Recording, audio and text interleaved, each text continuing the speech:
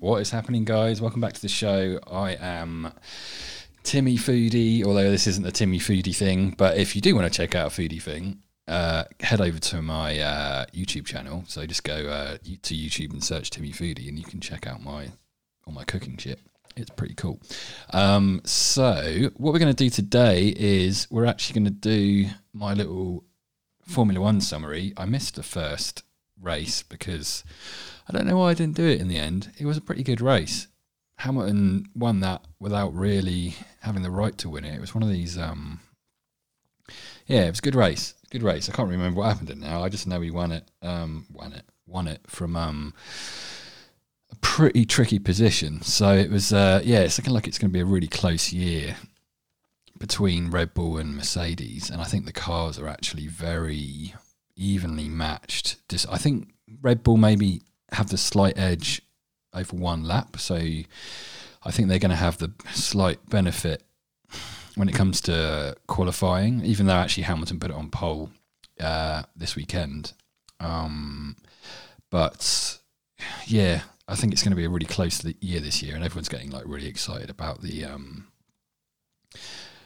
kind of competition between Hamilton and Verstappen. So I think it's going to be really good. So we'll see what happens with that. So what we're going to do today is summarise the Formula One Pirelli Gran Premio del Made in Italy, dell'Emilia Romagna 2021 race in Imola. That's weird because it doesn't actually say Imola in the really long title that they put on the Formula One website. But anyway, we're going to be joined by Dave in a minute, so we'll dial him in shortly. He's faffing doing something, God knows fucking what. So anyway, I may as well just go through the result and then we can chat with Dave about what went on in the race. So yeah, it was a pretty exciting race. It started raining beforehand. So they started on kind of either wets or intermediate tyres. They had the free choice.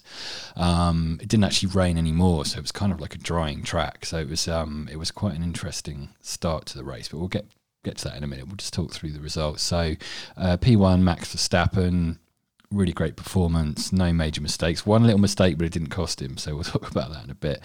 Lewis Hamilton, P2 for Mercedes. He made a pretty big mistake, but managed to pull it back. It was a pretty amazing drive from him, actually. So yeah, he did a great job. And then P3, Lando Norris from McLaren. He did a great job. Really, really strong race. He was just on fire all weekend. He was looking really quick in that McLaren. And the McLaren is looking really quick. It's looking like the third fastest car at the moment, which is great for them. Then you've got Charles Leclerc, Carlos Sainz for Ferrari in 4th and 5th. Then Daniel Ricciardo 6th, Pierre Gasly 7th. Tough race for him, but he did well to get it back to 7th, actually, given what happened to the start, which we'll get to. Lance Stroll P8, good drive from him. Both the Aston Martins had real technical issues, so they were really struggling. So it was, it was tricky. We'll get to that in a minute, though. Then we've got Esteban Ocon P9 for Alpine and Fernando Alonso P10 for Alpine, which is really good from them. They actually finished a couple of places lower, but Raikkonen and I think maybe Perez or something actually got penalised for some stuff. So they actually lost their points positions, and then the Alpines got promoted from there. So that was pretty good. So P11 Sergio Perez, 12th Yuki Tsunoda, had a really difficult race but managed to bring it home in a reasonable position. Raikkonen 13th, he was I believe 8th or 9th. No, he was 9th or 10th, but then he had a mistake in the safety car period which cost him the result he got like a pretty hefty penalty. So that was P13, Kimi Raikkonen. P14, Giovinazzi for Alfa Romeo as well. Not the best race from them, but not too bad. Sebastian Vettel, P15, he didn't finish. Again, massive technical issues. They retired the car for, I think it was brake issues or gearbox or something like that. So looks like Dave's ready. And then 16, Mick Schumacher, 17th, Nikita Mazepin, and then the people who didn't finish were Bottas, Russell, and Nicholas Latifi. who, we'll get to that in a minute. So it looks like Dave's ready, so let's dial him in, and then we'll catch up from there. Right, Dave, welcome. So I did a little brief intro and went through the results. So everyone knows the results now. I didn't really talk about anything else. I just went through and listed where people came or didn't come in terms of the did not finishes, which we'll talk about 2 of those, I'm sure. What do you think of the race then? Hello everyone, and nice to be back. It's been a while. Well, where do we start? I mean, crikey, that was I sort of watched it half live and then half in the morning after, and sort of left it on a bit of a knife edge, and it kind of like oh, this could be a really interesting race. And then I mean, it was one of those races that probably had it all. Starting when it's wet, I mean, you're always gonna have an interesting race, because it's going to be who's going to go on what tyres, when are they going to go to slicks, and the ensuing chaos of racing on a semi-dry, semi-damp track. So, I mean, in terms of a spectacle, it's hard to remember. I mean, there's been some very good races recently, but when you think back, it's kind of up there with just all that drama and all that kind of entertainment that people want, which I think is great. Yeah, kind of reminiscent of the Turkish Grand Prix last year, when it was kind of wet and really slippy track because they resurfaced it and all that stuff. So it was like, that was a race that Hamilton drove the intermediates right down to slicks and then finished on them as slicks. It was fucking mental. Yeah, it was just, I think it was one of those just a classic race that had all the scenarios it could possibly throw up. Yeah. It's difficult to know where to start, but I guess the start was pretty dramatic. Verstappen came from third to first, and nice little move. Lewis and him came into that kind of second corner, which is like a little chicane sort of thing. And neither of them really budged, and Lewis was just on the outside, so he had to kind of go over these curbs and got some pretty serious air going over the curbs and damaged his front left wing a little bit. Then Max kind of took off, and Lewis it took him about 4 or 5 laps to kind of figure the car out again, with obviously the different balance because of the loss of downforce from that front wing that got damaged. But he kind of, so Max pulled out this 5 or 6 second gap, and then Lewis just sort of tried to maintain that until it kind of started getting close to the pit stops, and then he tried to close that gap, and so that was quite interesting. But I mean, Max seemed pretty in control, I'd say. Yeah, I mean, if you put kind of that into context, I mean, he drove the perfect race, really. And put himself in a winning position, and I'd say, deservedly won the race, really. I mean, he was the only guy who basically didn't really make a mistake. I mean, he made one almost mistake. He did, which was just a brown pants moment for him, I'm sure. But but again, given the conditions, I think he did pretty well to that kind of pressure, that kind of position. The fact that was his only little misstep, shall we say? Yeah, I mean, I'd say the only driver that had probably a perfect race was Norris. He didn't make one mistake. Unbelievable. He drove amazing. I mean, he's just on fire at the moment. Him and that car, especially around that track. I mean, he must really like that track, because he made. There must be something about it that he's he got it. So I mean, he deservedly got driver of the day. Yeah, definitely. Yeah, I think so. And he's the only guy who didn't make a mistake, basically. So to have that.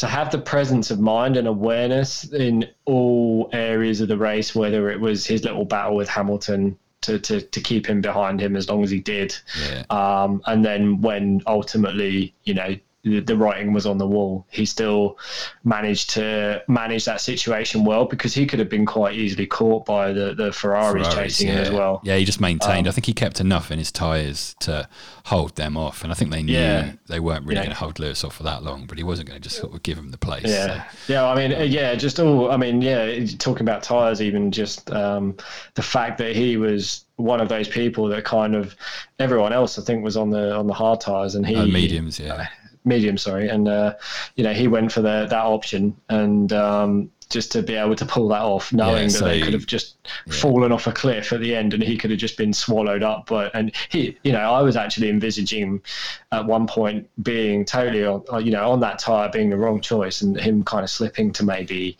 he could have slipped to like 5th, 6th, even 7th if he was unlucky. So I mean, he essentially, after the big incident in the race, hopefully everyone who's listening has watched the race by now, but essentially after the big incident at random places, there's so much to talk about. No, I know, yeah. So after the big incident and the restart, they basically did a rolling start, and obviously when they come in and queue up in the pits ready for while the track got cleared up and sorted out, they have then the choice to put on new tyres or whatever and choose any tyre they want. So Norris and I think Ricciardo as well. There was a couple of other drivers as well decided to go for the soft tyre, and there was still 32 laps to go. So it was like 36 laps, and there's a lot of laps left. So they really did take a big gamble by doing that, but that's what got him the extra drive and grip on the restart, which got him past Leclerc, which was a position he did manage to maintain in the end. So it was, it was a very bold call by them, and I think one they were a bit worried about, but they pulled it off. So I guess we probably, for maybe some people that haven't seen the race or don't have any interest in it, but it's one of those races. Why are you fucking listening then? No, we want listeners. Yeah, well, that's true. You could ask yourself that question. It's just for our pure entertainment. But for those those people that may not have seen the race in full yet, then you're in for a treat. It was very cool. I mean, it's even after the first set of pit stops, when everyone started going on the slicks, like Mercedes almost got the undercut, although they said afterwards they weren't necessarily going. Sorry, the overcut. They weren't necessarily going for that. They just. It was, if they could have got ahead, that would have been nice. But the fact is, Hamilton was catching Verstappen, and I think Mercedes was the faster car on track at that point, possibly. But then Lewis made that mistake trying to pass a back marker. There was a big group of like 5 back markers that Max, it took him some time to get past, which lost him his little buffer. And then Lewis tried to get past him and was just a bit impatient and went up the inside on a wet part of the track at the hairpin and fucked it. Went off into the gravel, tried to turn the car around, broke his front wing. So then he eventually he didn't panic. He just sat there, figured out what he was going to do, and he thought, if I go forwards, the car's just going to wheel spin and just dig into the gravel. So he put it in reverse, reversed out all the way back onto the track. So eventually it became like a front-wheel drive car because he was going backwards, but just using obviously the rear wheels, which is much better for traction out of gravel.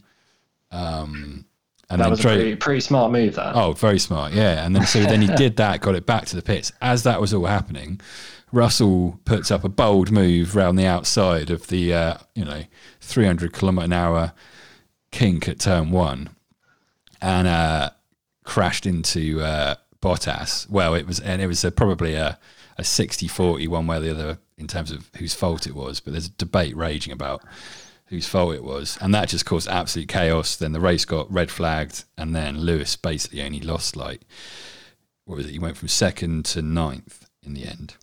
So he was 9th in the restart, and that safety car period did him a massive favour because he could make up his positions, and also then there was various people that could unlap themselves, and he was lapped. Press the reset button a bit, really. He was lapped by the leading group, so he'd have been a lap down if that hadn't happened. So he'd have been in probably that similar 9th place, but he'd never have got that back. But because he finished, because he started in 9th and obviously had the fastest car apart from maybe Verstappen, he just tore through the field and got back up to PT, which was really incredible, really.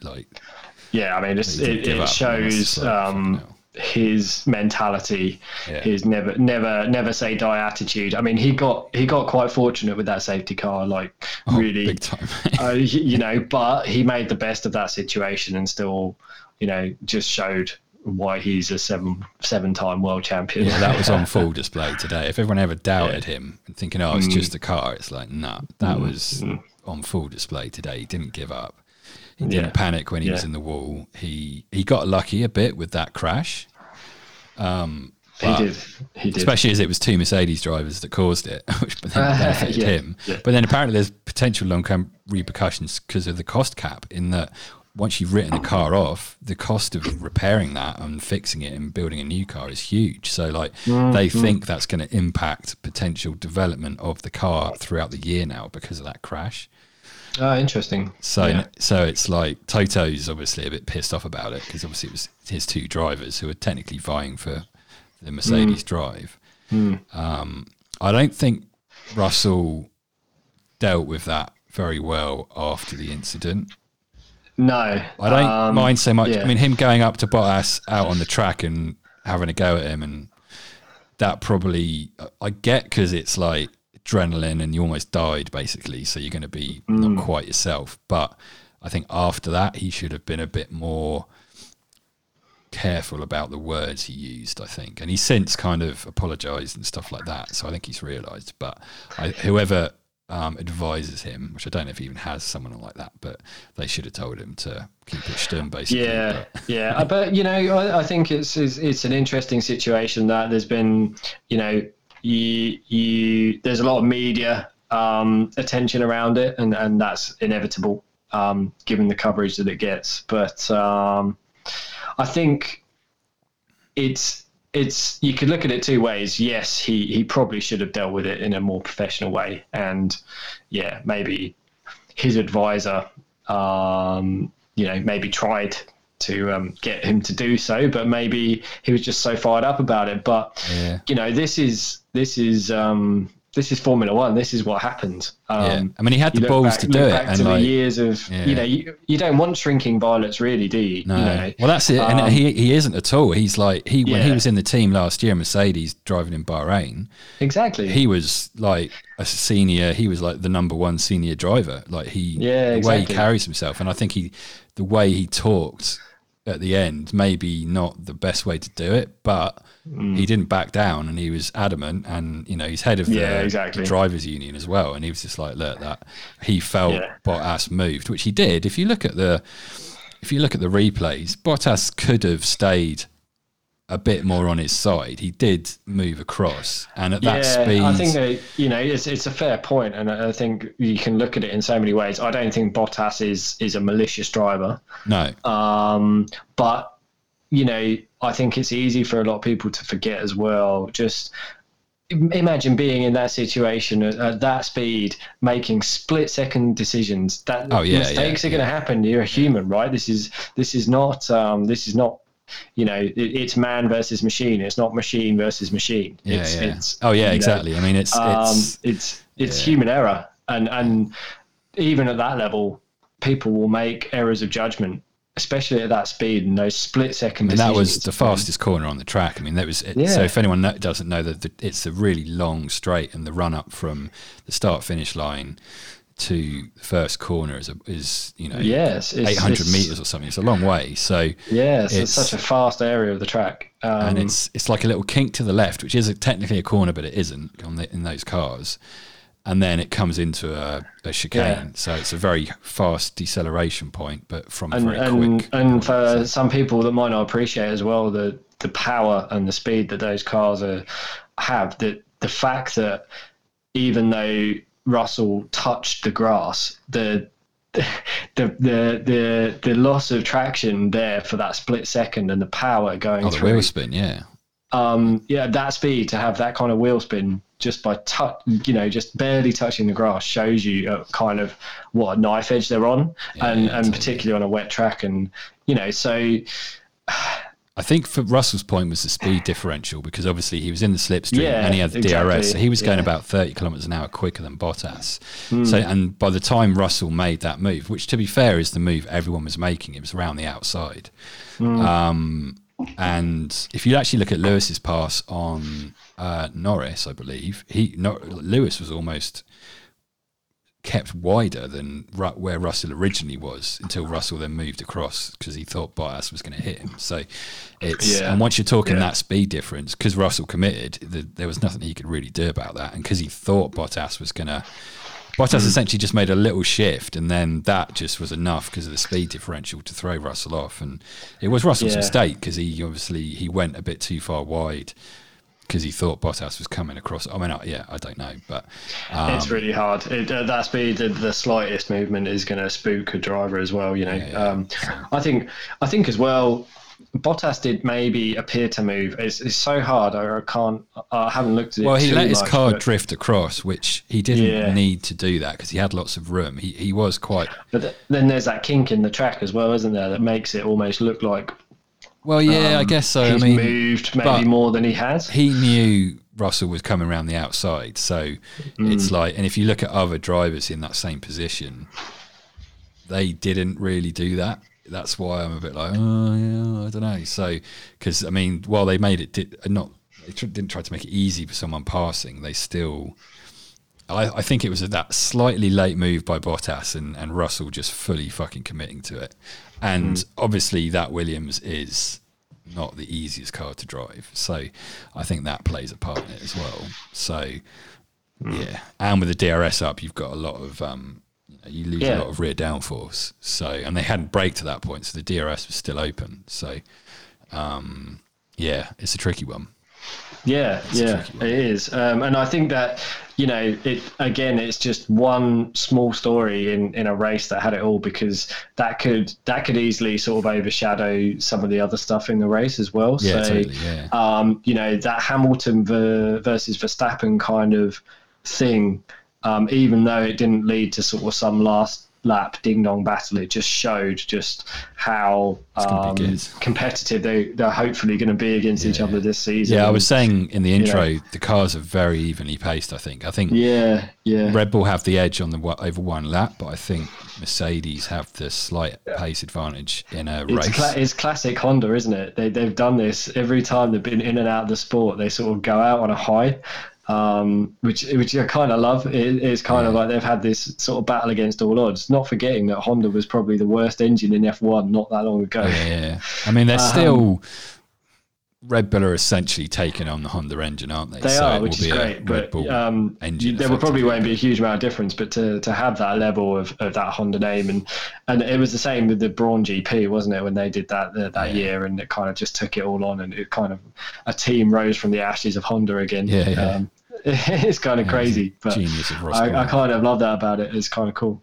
Yeah, I mean, it was cool. And I mean, obviously the Alpha Tauris are showing really good pace as well. I mean, they've got a very quick car, probably the fourth or fifth quickest if they nail it together. Tsunoda's, I think Tsunoda might be one of the fastest on the grid at the moment, but in terms of pure talent and pace, but he needs to figure out the mistakes. But he's on a knife edge. He's young and he's a young gun, I think. And, he's fast as fuck though. That's the thing. But he needs, once he gets the mistakes in check and gets the balance right, I think. Hopefully he'll get the chance to do that. Yeah. But what I did notice with AlphaTauri is I think they're kind of up higher in the grid now, but I think their strategy needs to come up a level, because they put Gasly out on the wets at the start, which is probably Gasly's decision, but as soon as it became aware that was the wrong tyre to be on, they should have brought him in, and they just left him out, and people were lapping like 5-6 seconds a lap quicker than him, but there was a massive train behind him that was stuck behind him because it's quite hard to pass around Imola, and as soon as they saw that, they should have brought him in straight away, because They left him out far too long, and eventually they brought him in anyway and put him on the inters. So it's like they completely, they just it was they definitely should have made an earlier call there and accepted that they made the wrong decision. He could have been top 4 or 5, I think, easy. He could have finished, he got really hung out to dry, really, didn't he? Yeah, I mean, to be fair, I mean, I don't know, maybe he should have made the call. He should have said, no, I want inters, I'm coming in, because Ocon was in the same position as him. He was on wets, and they pitted him as soon as they realised, and he actually caught up to the back of the Gasly pack within like not many laps, like within like 4 or 5 laps, he was back up with them again. So that just showed the pace differential. So yeah, I think the fear of AlphaTauri losing, I don't know, they just couldn't make the big call, which whereas Alpine did, and I think that shows with maybe the maturity of that team, even though it's obviously only been called Alpine a year, but obviously the Renault team, I don't know. Yeah, so I think AlphaTauri need to be a bit more reactionary when it comes to it seemed like almost that they couldn't admit that they were wrong, and just being stubborn about it. Well, actually, you notice on about lap 3 or 4, the guy came on the radio and going, "Oh, it's raining in the pits. It's raining in the pits," like as if it was like, "Oh, we were right to go on wets. It's raining." When they had a few spots and that was it, and then it stopped raining. So it was almost like they were trying to, I don't know, back up their decision a bit by, I don't know, so I think they messed that up, but hopefully they'll learn from it. But I think they could have finished ahead of the Ferraris, put it like that, because the Ferraris were quick enough, but they didn't show great pace. Sainz made about 15 mistakes, which is hilarious, and he even came on the radio and he was like, "Fuck, how many mistakes am I going to make?" And his mechanic was like, "You're going too fast, just ease off a bit and just take it easy."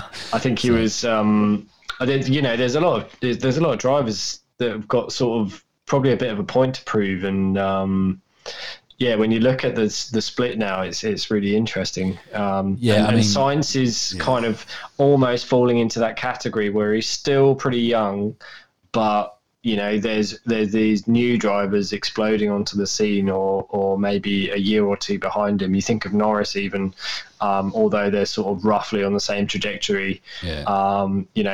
Norris has I suppose kind of just shown maybe that he's at least got Sainz's he's definitely equal to Sainz. Oh, absolutely. If not perhaps he's taken a step above now. But the issue is, I think at the moment you've got these new drivers, you've got Sainz, you've got Perez, and you've got Ricciardo, all in a new car that's competitive, that's fast, but it's quite different to the car they've come from, and it's taking them a bit of time, and I don't think they've realised that it would take maybe they're just trying to, I mean, Ricciardo talked about it.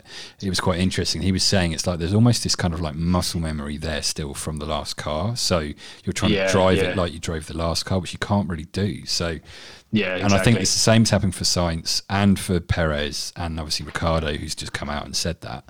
And so I think Vettel as well. And Vettel, he's going through the same thing. But that car's not the greatest, but I mean, they had so many technical problems. Like, I think if Vettel didn't have those problems, he'd have been up in the top 10. I think that the car was definitely worthy of that. So, but he's having the same issue as well. So, they'll all catch up. They're all really strong drivers, and Ricciardo's going to start pressuring Norris in a few races. Sainz, I think, is going to start pressuring Leclerc. Perez already showed in the qualifying that he was starting to get his head around the car, but again, I think in this race he just was pushing too hard and trying to overdrive the car, kind of like how Sainz was. They just kept making mistakes. So it's interesting to see what's going to happen with that. So, but I think they'll all get there. I think it's going to be. I mean, we have to remember that it's only the second race as well. Yeah, I mean, to be fair, I think the most disappointing person of the season's been Bottas. He's just been so far off. He's I mean, this race, he was nowhere. Like, he shouldn't have even been in that position to let Russell get close to him. Like, how did that happen? It's like the Williams was about to pass and drive faster than the Mercedes. Like, that's like what's going on there. It's It's a shame that they had that crash in terms of that battle could have been really tasty. Well, I think Russell would have got past. Totally driving. That Williams is clearly not a Mercedes. No, he'd have got past Bottas, and I think he'd have stayed ahead of him. Honestly, I think he would have. But obviously after the crash. But I think Bottas has got real problems. And I was actually thinking this year about this, and I think Bottas is going to get absolutely fucking destroyed by Hamilton. Just destroyed by him, because Hamilton's got Verstappen now as this person to try and beat in a Red Bull that's technically a bit quicker than the Mercedes. So it's going to be a really hard year for Bottas, and I think for Perez too, because Verstappen and Hamilton I think they're going to just transcend to this higher level that not many other people on the grid could really get to. So it's going to be really interesting to see what happens. But I think, Bottas is going to have to fucking brace himself for a fucking challenging year. Like, he's going to have to really up his game if he wants to compete. So it's it's going to be interesting. And then I think Norris might be the other driver that's going to is almost going to be on the coattails of Hamilton Verstappen. I honestly think he is. He seems, there's something about him this year. Like, he's just fucking flying. I hope you're right. I was probably going to make the same kind of point, is that he seems to have potentially stepped up, and it would be, I suppose, you kind of have to check yourself a bit to not get too caught up in the excitement of it's only the second race. But you feel like, actually, when you look back over the last couple of seasons, his trajectory has been really good. Oh, he's done it perfectly. Yeah, it's gone really well for him. I mean, even Russell, actually, I suppose, similar for him. It's been this steady progression, getting better and better. I think with Russell, the car's not kept up with him, whereas with Norris, the great thing is that McLaren seem to be giving him a car that's capable of it now as well, which is great. Oh, it's brilliant, yeah. I mean, and then with Ricciardo on that team, once he clicks with that car, he's going to be right up there too. Yeah. And he will. Like, once he gets the hang of the brakes and stuff, because he's probably the latest braker on the grid. Like, that's going to be awesome. And I was also going to say, I think Mercedes might have got it wrong this year with Bottas and Russell. I think it's going to cost them the Constructors' Championship. I think Hamilton's going to win the drivers, but I think Red Bull's going to win the Constructors, because Bottas isn't going to get enough good results. Whereas if they had George in the car, I don't think he'd have been quite on Lewis's pace this year, but he would have been right up there and challenging that P3 taking those sort of second and third places. Yeah, exactly. So, well, I wouldn't write Bottas off just yet. No, I'm not writing him off yet. But I feel like, because of the level that Hamilton and Verstappen are going to get to, I think it's going to be, I don't know, it could just destroy Bottas. That could filter down into a really good battle, hopefully, between the likes of Perez and Bottas. Yeah, possibly. And then, with hopefully Norris and Ricciardo and the Ferraris even as well, all sort of knocking on each other's doors. It kind of, it bodes well for the excitement factor, hopefully. They've got their power back now, those Ferrari engines, so it's... I think they made a lot of it up, but not all of it, apparently, but I don't know. They're getting there. I think even Honda might actually have the edge at the moment out of all of them. So, in flat out, I think the the McLarens are actually one of the fastest in the straight line, aren't they?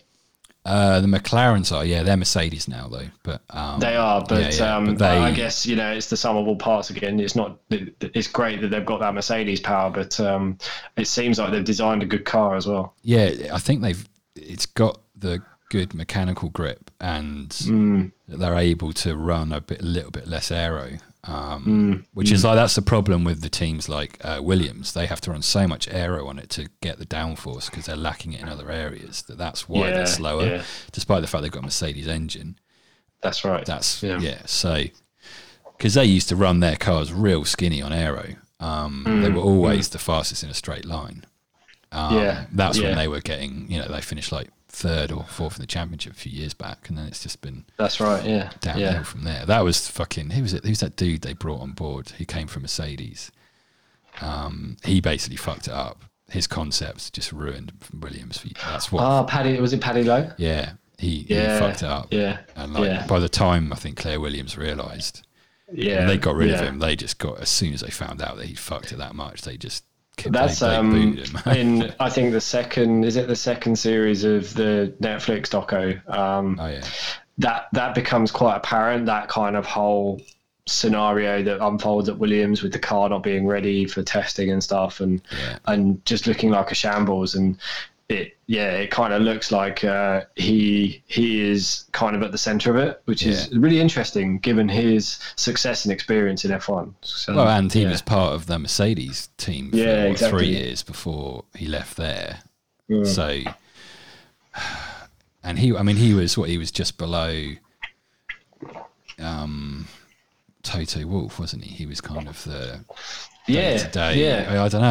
I guess so. I don't know. It was maybe there was people around him that made him look good. Well, I think you're right. Yeah, that Mercedes team, I think there's so much talent there that. But they brought on the right guy. They brought on the guy from Ferrari. What's his name? The technical chief dude. I can't remember his name, but he was with Ferrari, and that was when Ferrari had a really good car. He gave them a championship winning car, but Ferrari's management and tactics and strategy fucked it up. But he gave them a good car though. So he left them, came to Mercedes, and then they've kind of just risen even more. So yeah, I'm trying to think who that was. When Paddy Lowe left, was it James Allison? James Allison, yeah. Yeah. So he's a proper genius. So, and he gave that Ferrari the best chance of winning a world championship for 2 years running, and they fucked it up. But it's interesting. But anyway, So that's it's I can't remember how we got into that, but it's certainly going to be very interesting. Yeah, I think I'm trying to think as well. So just to go back and think about any bits we've missed on the race. So it all kind of really kicked off. There was a safety car, wasn't there, really early on? Well, it was Latifi crashed. So he that was it. Yeah. He went off, came back on the track, and then just drove straight back onto the racing line. And that's right. And almost took out Nikita Mazepin, who everyone saw it involved him, and they went, "Oh, here we go." But it wasn't actually his fault. He was on the racing line. He drifted off to the right to allow Latifi to come on, and Latifi just drove straight into the side of him. He just didn't check. It was a bit of a Latifi fucked up there. So that happened, which then caused the safety car. And then the restart, it wasn't too bad. That's when Norris made an incredible pass around like 2 or 3 cars. And what a move. Basically zero visibility. And it was like, fucking hell, Lando. And that's where he got into the strong position he was in. And then, after then the restart, he then made that move, which got him up to third on Leclerc because of those soft tyres. So that was the other great move that he put on. It was. I think that was kind of what was happening. It was actually before Hamilton went off. Hamilton also got sort of slightly stitched up on his pit stop as well, didn't he? They had the right front stuck a bit. So he had a slow pit stop as well. Yeah, so he had like a second longer pit stop. And if they'd had a quicker pit stop, he might have got out right next to Verstappen, but it would have been pretty close. But essentially him going off when he was catching Verstappen, and it would have been a real ding-dong last 30 laps. Oh, wouldn't it? But then, especially if then Bottas and Russell had crashed still, so then it would have been Hamilton and Verstappen neck to neck. Like that would have been pretty mad. But it was still pretty entertaining. Verstappen just checked out at the front and just drove flawlessly for those last 36 laps and pulled out a 20-second lead. And then Hamilton obviously came through the pack, and that was really exciting, and got the fastest lap, which is what kept him 1 point ahead of the championship. I tell you, that fastest lap this year, that's going to be huge. They're going to be both going for that because it's almost like a full race wins worth of points. Yeah, it could be the difference. It's like 23 points or something. So it's you got to be trying to get that every race now, because that could literally be the difference. Like, it could be like 3 points in it or something this year. I don't know. It's going to be so close. I mean, it'd be, it could be a real great battle. I mean, I think the sort of, as the track was drying, Hamilton came within, I think, a couple of seconds of Verstappen, and then when they pitted, and then Mercedes stopped second. And then they sort of had it real close, and then Hamilton's pit stop obviously was a bit slow. So, Verstappen... Well, that put him back to about 5 seconds when he got it down to about 2.5. So then sort of Verstappen actually then hit traffic after that. And so Hamilton sort of, I think, sort of sensed a bit of a chance. So, I mean, he made up sort of, I think 2.5, 3 seconds. He got it back to about 2.5 seconds. It's crazy. And then I think he said it himself. I think he just got too impatient. Like, he should have waited for that chicane, for the hairpin, and then got past them after that. But I think that was his mistake there. So, but he ended up to it. He was like, it was my fault. I fucked it up. I just got impatient. So he's definitely. He's got a lot of humility about him. I think Hamilton's quite polarizing to some people, in that some people love to hate, obviously, but his head just seems to be in a really good place, and he's just gone, I fucked up, I'm a human, and I think as well the way that he interacts with the other drivers. So, like, at the end of the race with Verstappen and with Norris and all the other drivers, he's just a sort of what's the word? He's got a lot of humility about him, and it's only positivity. He's never critical of anyone. It's just pure positivity. First thing he said was congratulating Max. He was like, he drove a flawless race. Like, exactly, and I think that's good. And I think, going back to Russell and his reaction and that, I think it's probably just a mixture of him being very young, inexperieused, fired up, and all the rest of it, which is also good to see. But it also it needs to be tempered. Totally. But I think with his age, and I think Wolf knows that. Toto Wolf, he knows. He'll be well managed, and he's already come out and done the apology on social media and all this kind of stuff. So, it's the heat of the moment sort of stuff, and that's fair enough to a degree. But he'll learn from that, obviously. And it'll probably make him a better person and a better driver. And that's it. I mean, I don't know if you saw. So I follow these guys on Instagram. So after qualifying, when Norris was like fucked up and should have got third, Hamilton actually, like, Norris put out a post and was just really self-deprecating and said he fucked up and he let everyone down and all this stuff. And Hamilton actually commented on his post and said, "Nah, man, did you see that? Yeah." So he said a really nice thing to him and said, "Look, head up. We'll make mistakes. It's fine. You drove great. Your pace is good. It's all about tomorrow, basically." And then actually Hamilton did the same for Russell in Russell's apology post. I don't know if you saw that. So then Hamilton actually... No, I didn't see that. Yeah, no. Hamilton commented on that and was just like, we have to make mistakes or we'll never learn. So it's like, it's this real kind of positive thing. It's like, you'll learn from it. Don't worry about it. Just on to the next one. Let's go. And just, again, really supportive. And I don't know. I love Hamilton. I mean, everyone who listens to this knows I'm a Lewis fanboy, but he's just, I don't know. He's just carrying himself really well at the moment. So, and that's actually rubbing off. I think that's fair enough. Why, I feel like I'm going to be a Norris fanboy, but well, I'm definitely a Norris fanboy as well. I think he's brilliant. He's just so funny. Yeah. But I think that's fine, because they're displaying, whatever people might think of Formula One, and this is the world of the privileged and all the rest of it and everything else. But not all of them. It's the pinnacle of so many things as well. It is in that kind of privileged world, but the best drivers at the moment.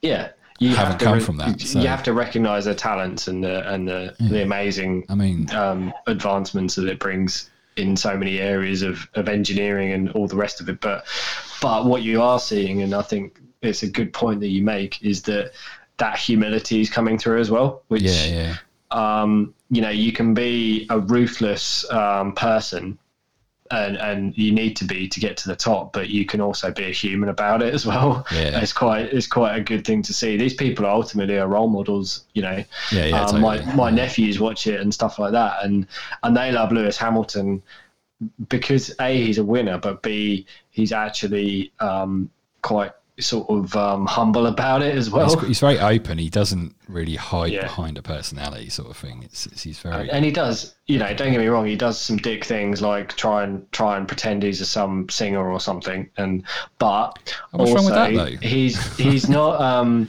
he's not trying to push that too hard, and fair enough, at least he's having a go and doing stuff outside of like he's living his normal life. His production's not that bad, actually. I mean, it's not my sort of thing. I mean, I don't have a problem with that. If he wants to do that afterwards, so fucking what? I mean, I don't really. But and I guess it would be easy to tear him down for that sort of thing, but again, he's just a human being that's just showing like he's actually got a personality, and he does stuff outside of that world, which is which is good. And I think Lando Norris being self-deprecating and humble as well just shows he's got a human side. Totally. And the fact that I think what's really good, if people wanted to get a real good insight into that side of what goes on, sort of stripping back some of the layers of the sort of the shell. The Netflix doco is a really good example of seeing that human aspect to it in a very different light. Yeah, totally. Yeah, it's well worth watching. I think I haven't started the third season yet, but I need to do that at some point. But yeah. It's not to get too gushy about it anyway, but but ultimately we're here to talk about F1, and somehow I've been a F1 nerd for a long time, so it's good to geek out and actually sing its praises, because there's a lot of positive things that come from all of these situations, no matter how privileged and totally. Well, I mean, ultimately also I mean, you say it's privileged, and it kind of is, but the best drivers, like Hamilton, he came from a council estate. George Russell came from a very poor family. Esteban Ocon, super poor family. He's like so much struggle to get in F1, and like the cost of him doing that was like huge for him. There are other drivers that obviously it's a bit easier for, like Stroll. I mean, that's hard for him, but he's actually got some talent, so it's kind of all right for him. I mean, Mazepin's the one I think at the moment. I'd have a lot of respect for what Stroll has done. I certainly probably early on almost kind of wrote him off as he's just a pay driver, and he happens to be lucky enough to have Daddy to bankroll him.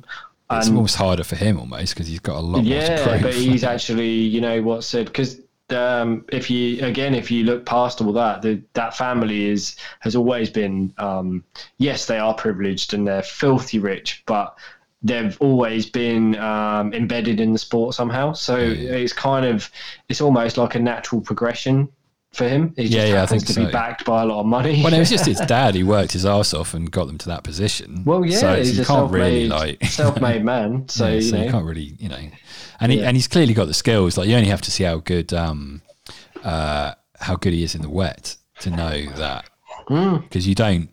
The drivers that really stand out, who are really good, are the ones that are really good in the wet, because it's all feel and just natural talent. And Stroll is really quick in the wet, like notoriously so. Yeah, so he's a good driver. He's a good driver. Well, he put it on pole in Turkey last year, and he could have won the race, but for inexperience, really. So, I'm going to be interested to see how Vettel gets on again. He's not exactly at the world of light, but I think the car's probably not helped him again. He's kind of a victim of circumstance at the moment. Well, yeah, apparently the powertrain, the Mercedes powertrain in terms of drivability. So by that, I mean how, for people who don't know, it's how the power gets delivered when you accelerate and all that sort of stuff, and the deceleration from the curves. And that's been not the greatest in the Mercedes engine this year, which they sorted out from the first race to this race at least. But that's been a bit of an issue. Obviously, Seb's come from a Ferrari, so Yeah, and It is also very not different. forgetting that well, Aston Martin as it is now, has sort of had a big hoo-ha about this high rake design and how it's upset their car and everything else. Yeah, I think they need to shut the fuck up, because they yeah. copied Mercedes and like everything basically they did, and now They it's got come lucky. and they were lucky last year to get away with it and put in some Yeah. really good results, and now this year, because of the rule changes, which they voted for the rule changes. That's what Christian Horner came out and said. He was like, "Well, you voted yes for them, mate. Come on." Yeah. And it was all very You clear can't what have they it were going both to ways, do. can you? So it's like, I think they got to just stop their bitching and just figure it out and get on with it. But that's what Mercedes are and doing. I Mercedes guess aren't this is bitching the, about it. They're like, yeah, of course they're going to try and slow us down, but we'll just figure it out and go faster and fuck them. So Yeah. I guess this is the flip side of what we were just talking about, of kind of like this rich man kind of seemingly buying his way into the sport, which to a degree he has, to a degree. And he saved the team. He'll have to learn some harsh lessons, Yeah.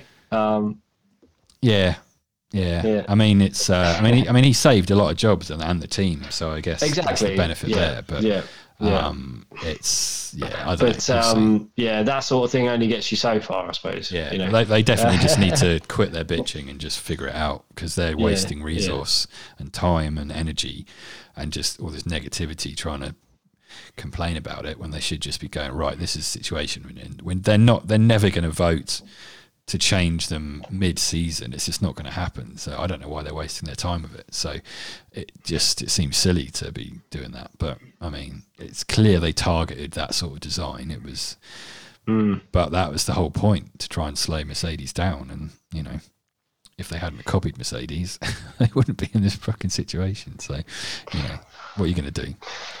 They'll figure it out. Interesting to see how they react. And I think sort of probably you should mention. I think Kimi Räikkönen did pretty well as well in Alfa Romeo. He did, but he fucked up in the restart. Some penalty, didn't he? Yeah. So essentially, after the restart, the safety car comes out. They follow the safety car out and they do a lap or something, and then the safety car comes in, and it was a rolling start. So as soon as they cross the line, they can go full power. Of course, yes. But what happened with Raikkonen was he had a spin, and I believe he came back onto the track and regained the positions, which you're not allowed to do. He should have stayed, which is what happened to Perez as well in the first safety car. He spun, and then what he should have done was actually stay in the position he ended up in, but he didn't. He took the positions back. So I think it's a similar thing that happened with Raikkonen during that start procedure and that first lap. So so he got penalised, which actually meant Alonso and Ocon for Alpine both got upgraded to 2 positions. Yeah. Because I think Perez got penalised as well, and then Ocon. So they sort of got a 9th and a 10th. Yeah, they've sort of. I think Alpine have kind of stolen a bit of a march there. When you think about, they could have quite easily been pushed out of that 9th and 10th spot. Really, Perez really didn't have a great day. He came home in 11th.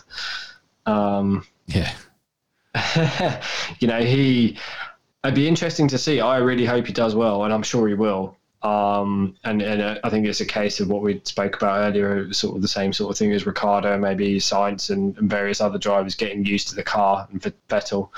But it'd be interesting to see how he goes, because it's almost that sort of that problem child kind of seat, isn't it, with Red Bull? That number 2 driver. It kind of puts a hex on some drivers. I hope it doesn't on Sergio Perez, because I think he's got a real opportunity there to have one of the fastest cars and really I think show how good he is.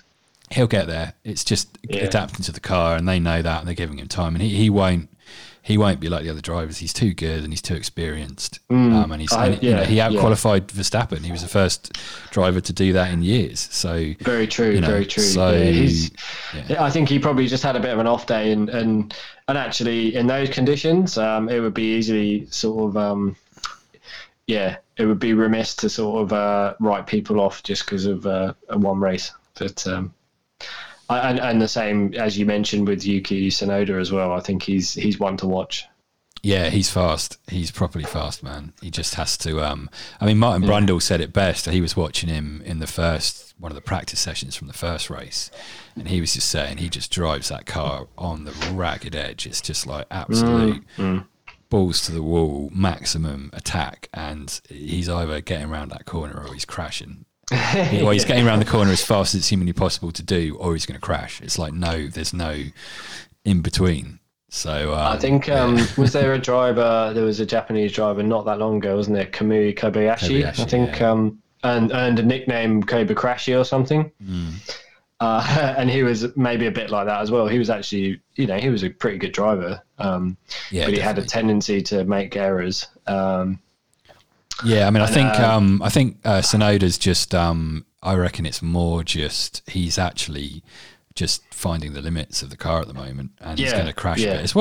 It's how Schumacher drive. If you go back and watch those things, Schumacher was like that. He made a lot of mistakes because he really did try to find the limits of explored that car. all the possibilities. So I think that's what he's doing, and it's like, it's like even after his crash at this weekend in the practice session, he crashed the car, got back in the, got taken back to the thing, helmet off. Didn't keep the helmet on walking through the pits. He's like helmet off, all the protection off, and just walks, chest up through the pits into his garage, like, right, and just got on with it. There was no like shame in what he did, or like, oh, sorry. He was probably apologetic, but he wasn't like meek about it or anything. He was just like, I crashed. Let's get on with it. It's just like, I think it's and that's like this kind of mentality of.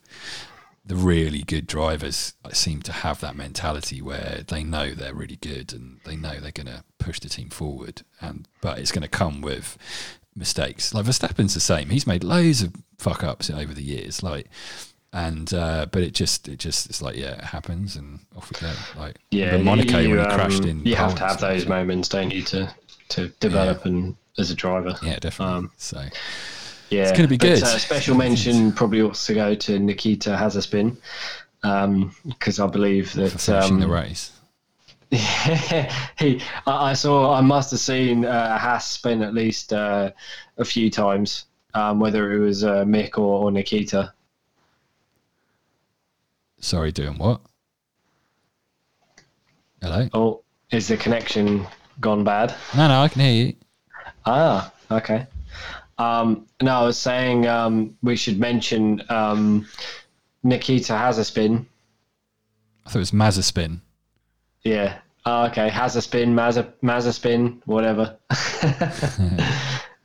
And Mick Schumacher. Just for their ability to probably meet expectations, particularly Mazepin, as he seems to. Sort of be on a trajectory of sort of testing the limits of the car. Well, no one likes him. I mean, he had a decent enough race. He didn't have many mistakes in this race, which I guess is good because it was very tricky. So obviously he had the Latifi drive into him, but that wasn't his fault. So, he kept. I mean, Schumacher actually had the incident towards the start where he crashed, trying to warm the tyres up under the safety car. Oh yeah, of course, which then closed the pit lane, and he had to just keep driving around laps because it took him ages to remove the fucking wing from the pit lane exit. I don't know why it took him so long, but because there were literally like 10 people standing right there, 10 of the kind of marshals standing just off the track. I was like, it took him ages anyway, but there must be some safety reason for it. But yeah, their car. They're not doing anything to it this year. They've come out and said, no, what it is now is what it will be at the end of the year. We're not fucking wasting any money on it. So they know they're going to be at the back the whole year, but so they're going to just have to learn what they can. So this makes me sort of believe that this goes back to the privilege kind of thing look, I'm sure Nikita Mazepin is a great driver considering he's made it into F1 somehow, but I think he brings a lot of money with him. So whether we'll see him on the grid next year remains to be seen. Well, because of the money, he probably will, because Haas need it. Yeah, they need that money. Yeah, he's got enough talent. I mean, he did all right in Formula 2. I mean, his aggression and his maturity is an issue, but I think he'll learn pretty quick that he can't be like that. Yeah, it'd be interesting to see how long he hangs around or how long he's around for in F1. And yeah, I'm not going to sort of talk him down too much, because he's clearly there on a reasonable level of talent in F1 terms. But no doubt he's one of those drivers that happens to bring a lot of money to the team, which is how some of the smaller teams operate and how they survive. So that's fair enough. But Mick Schumacher, I think he could be one to watch in terms of, clearly he's at Haas just to learn. Yeah, I think he'll be. Yeah, he is. I think he'll be at Haas this year. Then I think he might step up to Alfa Romeo next year. Maybe, and then with a potential to Ferrari the year after, and that's going to. I think Leclerc's there. He's clearly on some trajectory that could be interesting to see how that unfolds, because there's some drivers that sort of explode onto the scene a bit more, and there's some that take a real slow burn. Oh, I think he's a slow burn, because I followed him quite a lot in F2, and the first year he was in F2 he was good, but he didn't go too quick, and then it was his second year that he won it. But again, exactly. Even in that season he started real slow and steady and built up, so he doesn't he's very methodical and about how he's going about things, I think, and no one's rushing him, and he's being very carefully looked after, I think. So I think he'll do really well, and he seems to have he's definitely got the talent. So one to watch. Absolutely. So. Yeah. So and, it's good. Well, exciting times. Yeah, I think maybe we've covered quite a lot this evening. We have, I think it's good, and I can't decide whether to do every race or do it kind of like this and do it maybe twice a month and just chat about what's been going on, and I'm not quite sure, so we'll see. So I might do them every race, or I might just do little kind of I guess maybe we should judge each race by merit. If it's boring, then maybe it's worthy of our talk. Maybe. So if we'll we see. deem it worthy of us bothering to do a recording, then I'd say let's do it when it's fresh in our minds. Otherwise, we'll see. Maybe we'll gloss over it if it was a bit of a boring one. But maybe if it's a boring one, I'll just do a little independent one and just give the results and waffle a bit. A little update, but nothing more.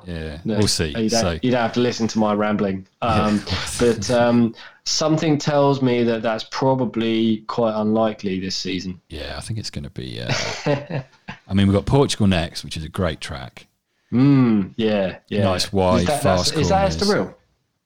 I don't know. Hang on. Maybe I'm going too retro. Formula One Heineken Grand Primo de Portugal in 2021, but it doesn't say. Autodromo Internacional do Algarve. So it's not. But it's I don't know. It's been obviously resurfaced last year, so this year hopefully it's going to be a bit grippier. Last year it wasn't at all. So we've got Portugal next, and then Spain, which they were joking on the BBC podcast that it might actually finally have a decent race, because you can't pass there. So we'll see about that, though, I guess. And then is that so? Spain's Jerez, is it? Circuit to Catalonia. Catalonia, crikey! Why have I gone into retro? God, you've gone like 40 years ago. Be dragging racetracks up from the past. Yeah, we've got Monaco, but that is Monaco, so that's all right. That's the oldest one there. Maybe it's because it was Imola this weekend. It's made me all nostalgic. But we've got, the next, so Portugal's going to be great. Spain could be a bit squiffy, but who knows? And you've got Monaco, Azerbaijan, which is an awesome track. I fucking love that circuit. Baku's really good, yeah. And then you've got Canada, which is amazing, which is question mark whether that's going to happen. We're not sure. True. Which is fucking stupid having it when it is. It's all European, and then suddenly Azerbaijan, Canada, and then back to fucking France. It's like, what are they doing? Like, come on, guys, put Canada I guess you've got to have it then because of the weather, but it sounds like it might be cancelled anyway because of COVID, so that's probably going to be better for the environment if it happens, because you don't have to ship all the shit over there. Although most of it's already probably on its way, so by boat, because they do a lot of stuff by boat that they don't have to do urgently. Yeah, then it's France, which so France is at. but that's an older school. Is that Paul Ricard or Magny-Cours? It's Paul Ricard, yeah. So so good, yeah. That's cool. So that's interesting, and then you've got Austria, Canada, France, Austria. That's always good fun. Then Silverstone, Hungary. Yeah. Basically, once we hit Austria, Lewis is pretty good there, I believe. So many good tracks to come, mate. And then you've got Silverstone, where Lewis is really good. Hungary, where Lewis basically can't be beaten. He's so good at Hungary. Belgium is awesome. Max is always strong there. And Holland, that's good. That's Netherlands, new track. Yeah, so cool. That's going to be good. Hopefully they'll have all the mad fans there by then. And then Italy, see Monza, Russian Grand Prix, which I quite like. Yeah, that can be maybe sometimes a little bit meh. Yeah, and then Singapore, which is always good fun. That's just such a crazy race. Yeah, Japan, so cool. United States, I love that track. It's so much fun to drive. Good. Yeah. Mexico's good. Yeah, Mexico's good. Sergio Perez in a Red Bull, which is strong there. Imagine if he wins. That would just be mental. Yeah. So that's good. Hopefully everything's okay in Mexico by then for COVID. So God knows. But Brazil, I don't know whether they're going to be. I don't know whether they're going to have Brazil. I don't see. I have my doubts. I don't see how they. Australia.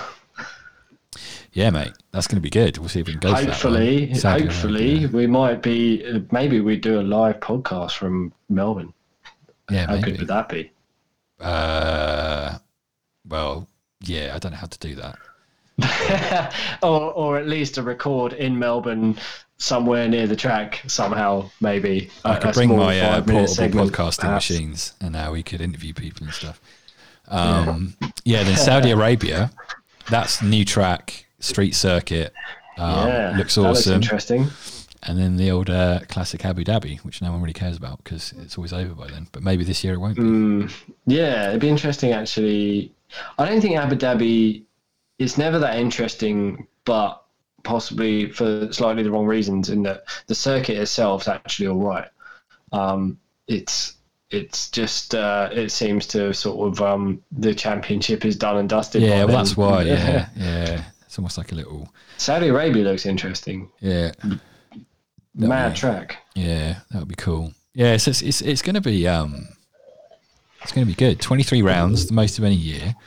Well, minus I think Canada and maybe probably Brazil. Yeah, maybe Mexico. Who knows? Hopefully not, because Mexico, that's cool, that track. So yeah, I don't know. It's going to be good though, I think. So yeah, very exciting. Let's wrap it up there. We've been waffling enough. It's getting late. I want to watch my TV. One more episode of my TV show, I think. And you're watching Coronation Street in EastEnders? Mate. Yeah, mate. No, I'm watching a show called Banshee. It's most enjoyable. Of course. Yeah, it's good. It's small town America, kind of gangsters and police and lots of boobies. It's good. So yeah, can't go wrong, mate. Hooray for boobies. It's got Lily Simmons in it, who's hot as fuck. And I mean, that's not the only reason to watch it, but it's one very good reason to watch it. So anyway, it's on Binge if anyone's interested. So right, nice. Well, Dave, cheers for joining us. We'll be back very soon. We've got a big run of races happening pretty close together.